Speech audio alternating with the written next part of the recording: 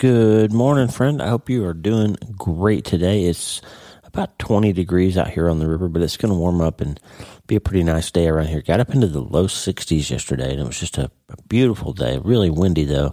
We had Damon and Sarah Green, my PA, our good friends, and 5 of their 6 kids over yesterday. It was a beautiful, beautiful family, and just had a great time hanging out with them. Jackson Green, Damon's son, gave me a fly fishing lesson in the shop yesterday, me and Tata, and that was really fun. We're going to try to learn how to fly fish for some of these bass and northern pike out here on the river. The water's often pretty shallow, and it's a little too shallow to bait cast, and so fly fishing ought to be a fun way to catch some of those critters, and I sure appreciate Jackson coming all the way from Casper to teach us how to do that yesterday. It was really fun. Anyway, I hope you're doing something great today. Going to get after work here in a little bit, and I just have a quick little Mind to Change Monday episode for you. Typically, Mind Change Monday is just for the paid subscribers. This one's, though, is going to go out to everybody, and there will be another bonus episode on Wednesday of this week just for the paid subscribers. But today, I need to get a little bit deeper on a topic that I think is for everybody, and I didn't want to put it behind the paywall. I want everybody to be able to get access to this because it's such an important concept. We're going to talk about what we talked about in the newsletter yesterday. And listen, if you're not getting the newsletter, drleewarren.substack.com. Every Sunday, I do a free self-brain surgery Sunday prescription letter to give you some ideas to help change your mind and change your life. And it's deep and it's powerful. And we're covering some ground that's in the new book, Hope is the First Dose, which is coming out in July. We're covering some ideas about how you can regenerate or rediscover hope when hard things happen. And there are some tools for that.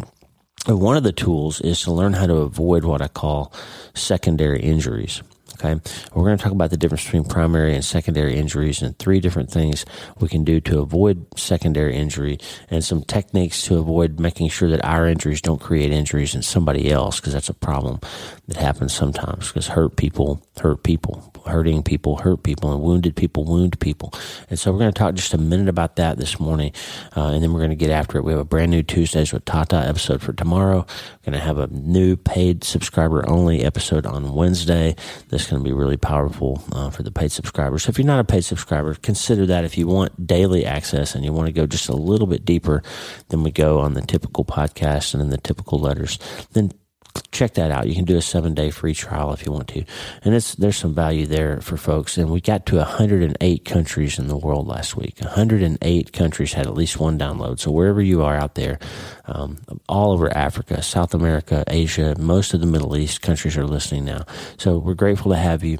Wherever you are, know that we pray for you. We think about you. We are constantly, Lisa, Tata, and I, talking about you, the listener, and we're grateful to be on this journey with you, and that you must be finding this content helpful. So if you are, we'd love to hear from you. You can send me an email, lee@drleewarren.com. You can click and leave a comment on any post on Substack. You can leave a rating or a review on Apple or Spotify or wherever you listen to the podcast. And the more you do that, the more you review or rate or comment or click or like, then that helps raise the visibility of the show to other people. So if you think it's valuable, then number 1, pray for us to help us spread the message farther. Number 2, like, comment, rate, review, and let us hear from you. And number 3, consider becoming a paid subscriber if you want to go just a little bit deeper. Now, we're going to go and talk a little bit about the difference between primary and secondary injury here for just a minute today. It's going to be a short little episode, but I got to give you this idea because it's so important. And I want to help you learn how to see that when you're hurt, that you can't really do anything about the fact that the massive thing happened, that something happened. You can't remove the fact that the wound got placed there. What you do next, though, makes all the difference in how you recover, how your family goes forward, what happens in your life after that massive thing. And it's all about avoiding secondary injury, because you can't change your life until you change your mind, and you can't always avoid that first wound, but you can make one decision. Lisa's going to tell you. You can decide to start today. Hey, are you ready to change your life? If the answer is yes, there's only one rule. You have to change your mind first. And my friend, there's a place where the neuroscience of how your mind works smashes together with faith, and everything starts to make sense. That place is called self-brain surgery. You can learn it, and it will help you become healthier, feel better, and be happier. And the good news is, you can start today. Thanks, Lisa. Hey, so glad to have you listening today. I'm Dr. Lee Warren, and I live in Nebraska in the United States of America with my incredible wife, Lisa, my father-in-law, Tata, and the super pups, Harvey and Lewis. I'm a neurosurgeon and an author, and I'm here to help you harness neuroscience, the power of your brain, faith, the power of your spirit, and good old common sense to help you lead a healthier, better, happier life. Listen, friend, you can't change your life until you change your mind, and I'm here to help you learn the art of self-brain surgery to get it done. If you like the show, please subscribe so you never miss an episode, and tell your friends about it. If you tell 2 or 3 friends this podcast was helpful to you, imagine how much good we can all do around the world together. I'm Dr. Lee Warren, and I'm here to help you change your mind so you can change your life. Let's get after it. Okay, I'm excited to share this idea with you because I think it's just really important. I was going to say groundbreaking, but it's not groundbreaking. It's stuff that's known about. It's just something you need to hear and think about in a different way, okay? In neuroscience, we talk about the different types of neurotrauma, okay? There's primary injury. And the primary injury, and I see people all the time and have this conversation with them and their families in the ER and in the trauma bay and in the ICU. We talk about the primary injury is what happens when you slip and fall and hit your head on the pavement and you crunch your brain and you damage some brain cells, okay? Or the guy gets in the bar fight and gets hit in the head with a baseball bat. The brain cells that are injured at the moment of impact, you slip and fall, break your neck, the spinal cord gets compressed, and some cells, some neurons in the spinal cord are irrevocably and permanently damaged at the time of impact. That's the primary injury, okay? You can't undo that unless you can go back in time and not have the accident, not have the trauma, not have the assault, not have the whatever, right? The primary injury is a given. That's the massive thing that happens in life, right? You can't avoid always the phone call where you find out that your son died. You can't avoid the doctor telling you that the biopsy result was bad. You can't avoid the cheating spouse or the crashed economy or whatever the thing is, the addiction, the childhood abuse that you're dealing with now. Those things happened, okay? The trauma, the tragedy that occurred, if you think about it in sort of metaphorical terms, in a sense, it's a primary injury. Okay, then you can't undo it. That injury has happened.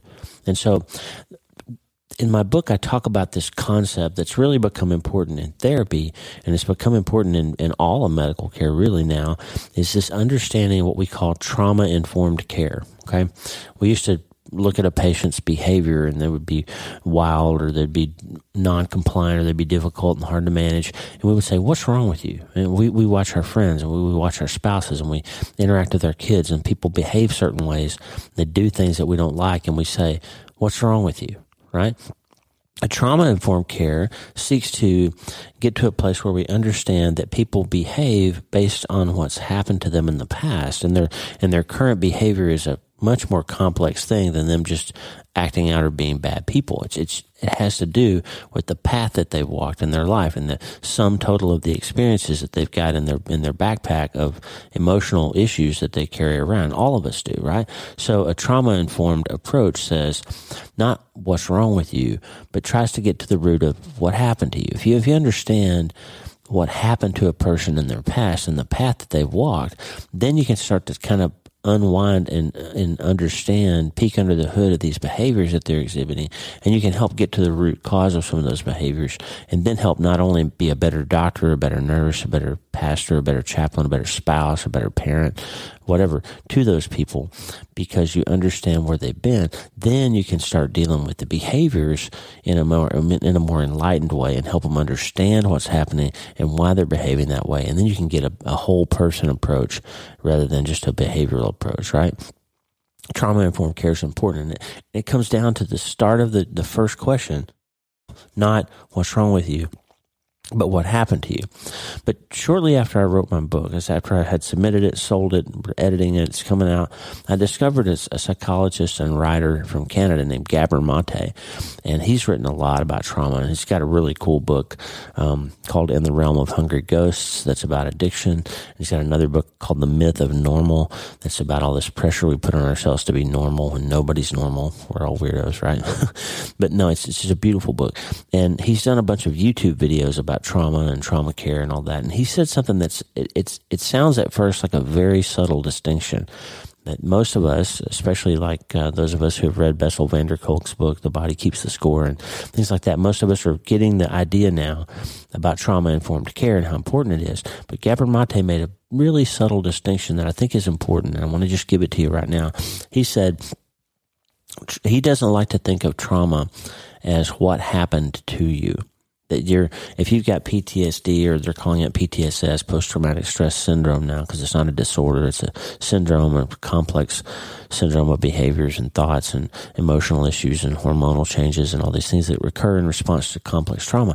And so PTSS, if you want to call it that, if you think about it as coming out of what happened to you, then you can't change it. And in Gabor Mate's language, the way he talks to his patients, he says if it's what happened to you that's making you behave this way, then you're hosed, because you can't undo what happened. The massive thing happened, and you can't make it not have happened, right? So if how you're living now and how you're feeling and how you're behaving is because of what happened to you, then you're stuck.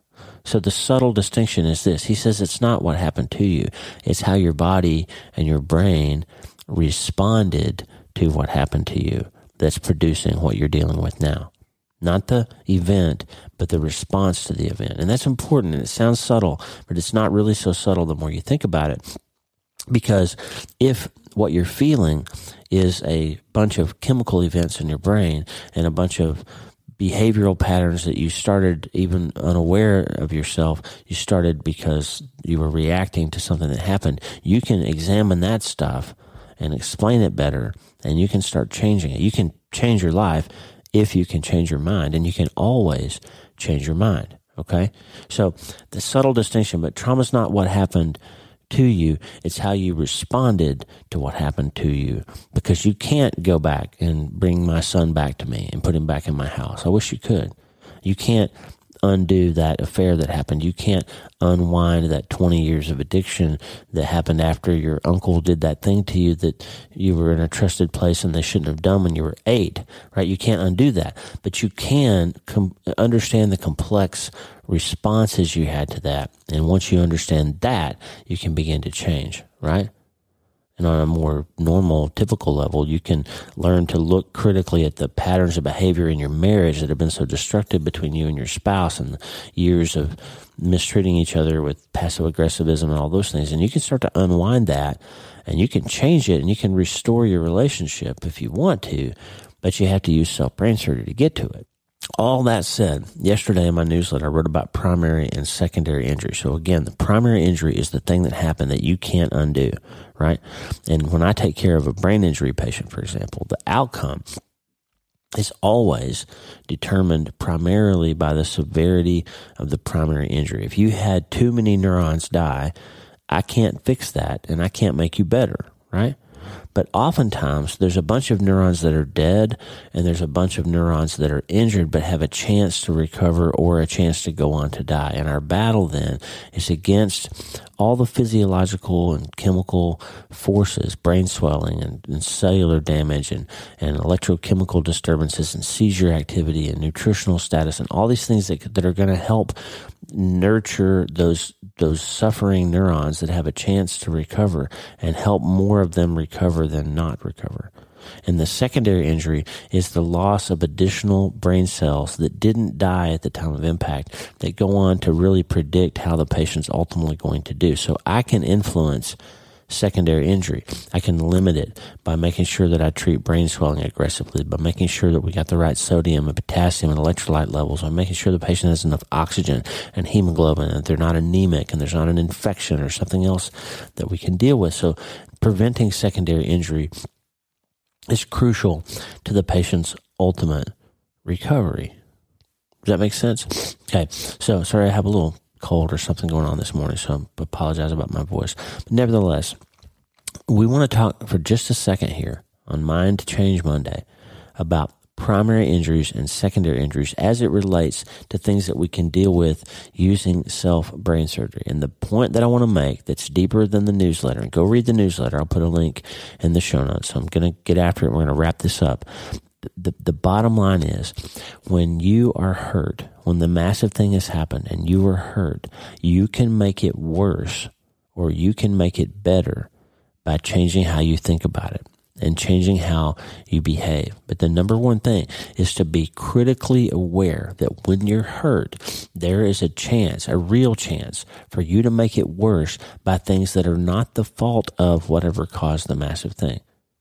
That's hard to say because we want to blame everything in our life on somebody else or something else. But the bottom line is, you can't stop the knife from having sliced you, but you can stop the fact that you did or didn't put a tourniquet on it to stop the bleed. You can change the fact that you did or didn't manage the wound properly. You can change the fact. You are responsible, in fact, for the fact that once you understand the wound, that you decided to go and have it sutured or not, right? You are in control. Once you understand it, now you need help sometimes, but you're in control of whether or not you try to get on a path towards recovery or you stay on a path towards worse and worse, further and further secondary injury. Because secondary injuries damage or kill cells or hearts or families or marriages that had a chance otherwise to recover. But we need to use a better treatment plan to keep those secondary injuries from piling up. And one category that I didn't talk about yesterday that I want to talk about today just for a second is this idea that when you have a primary injury, when a massive thing has happened to you, when you've gone through something hard, it is really easy for you to hurt other people around you in your world because you're hurting. And there's an old motto, hurting people hurt people. This is why if you really look at many alcoholics and pedophiles and serial killers and people that have really gone down a bad path in their life or become sociopaths, many of them, huge, staggering, beyond statistical chance percentage of them had some serious disturbance and dysfunction in their primary family of origin. They had a father wound, they had a mom who was crazy or did something bad to them, an uncle who was abusive to them.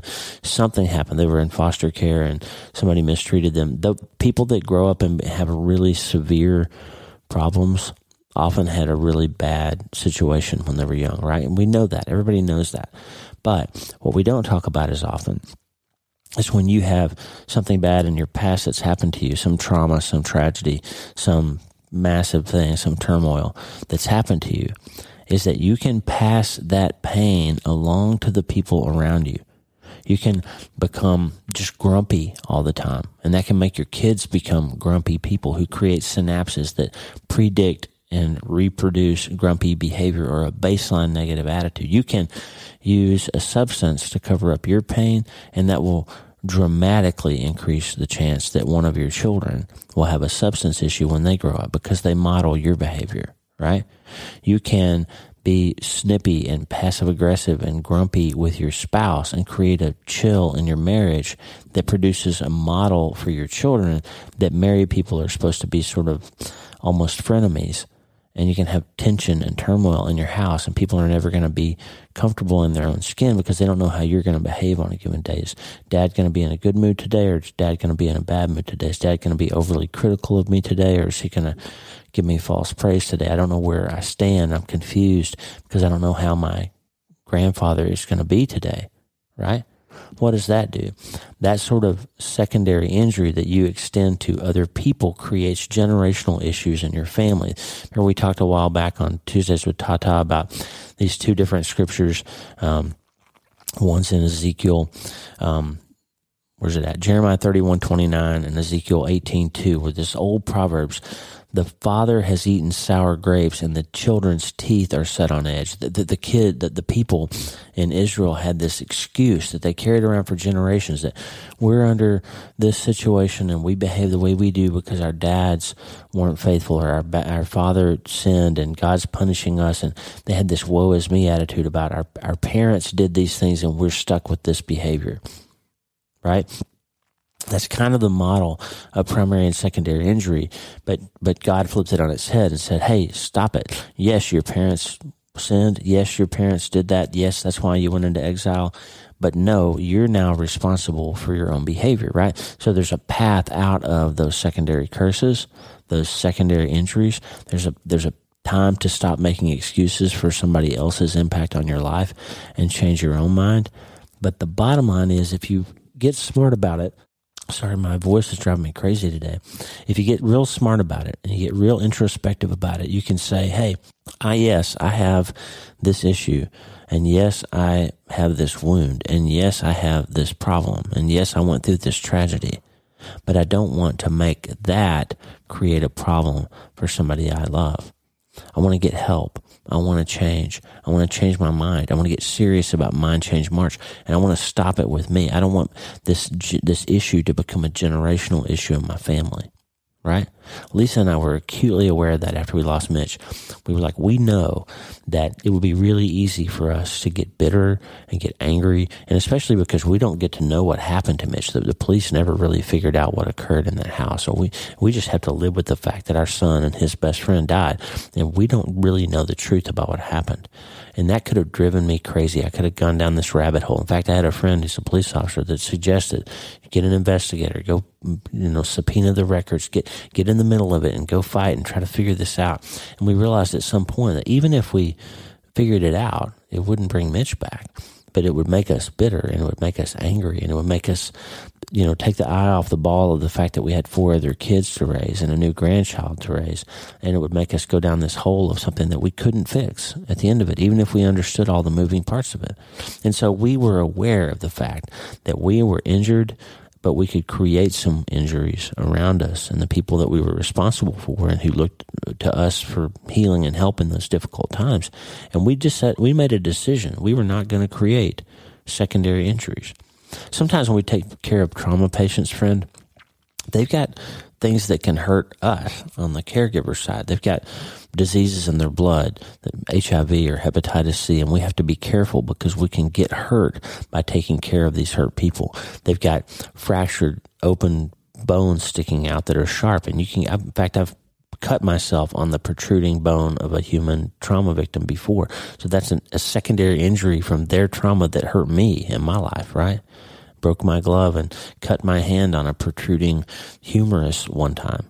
It's just happens. Sometimes people have knives or razor blades in their pockets, and when we're trying to get their clothes off of them, caregivers get stuck with a needle or a blade because you can get hurt by trying to help somebody else in their hour of need. Sometimes drunk trauma patients fight us and punch people and injure people. I got knocked out when I was a pre-med student. I was working in the ER in Oklahoma City, and this drunk guy was lacerated, and the orderly was trying to get him situated so they could suture his wound, and the guy punched me right in the solar plexus, and I lost my breath and fell backwards and hit my head and knocked myself out. In fact, I was for a while doubtful that I was going to have what it took to go to medical school because I was embarrassed by having been knocked out in the ER. Everybody made a lot of fun of me about that. But the bottom line is, hurting people hurt other people. And so for you and for me, I want you to be aware that when you're hurting, it's easy to offload and try to find some dopamine and serotonin by unloading that fury and rage that you're feeling in your limbic system by blowing up on somebody else. It's comforting for a minute to offload, to snip, to be passive aggressive, to be grumpy, to be irritable, to be frankly abusive, and somehow that makes you feel better. But when you do that, you're creating a wound that has a real chance of getting passed on to another generation of your family, right? So I just wanted to raise that awareness. The father's teeth, or your teeth, don't have to be set on edge forever because your father's had sour grapes. You can break that chain. Being aware of this trauma-informed model of how we live our lives is critically important, friend, because you have primary injury that you can't fix. You have secondary injury that you can prevent or improve, and that will make all the difference in how you ultimately recover. Remember, hope is always there. If you feel frustrated and lost by the massive thing that you've been through, and you don't think it can ever feel different because of the abuse that you suffered, or the loss that you suffered, or the situation that you're currently in, or the addiction that seems impossible to break, there are ways to get help, and you can get help. Sometimes you need professional help. And don't ever hear me when I tell you all these things about how you can change your own mind. Don't ever substitute that for a doctor or a therapist. If trying to deal with it on your own isn't enough, you need professional help. Go get it, okay? Because if you know you need it and you don't get it, that's a form of self-malpractice.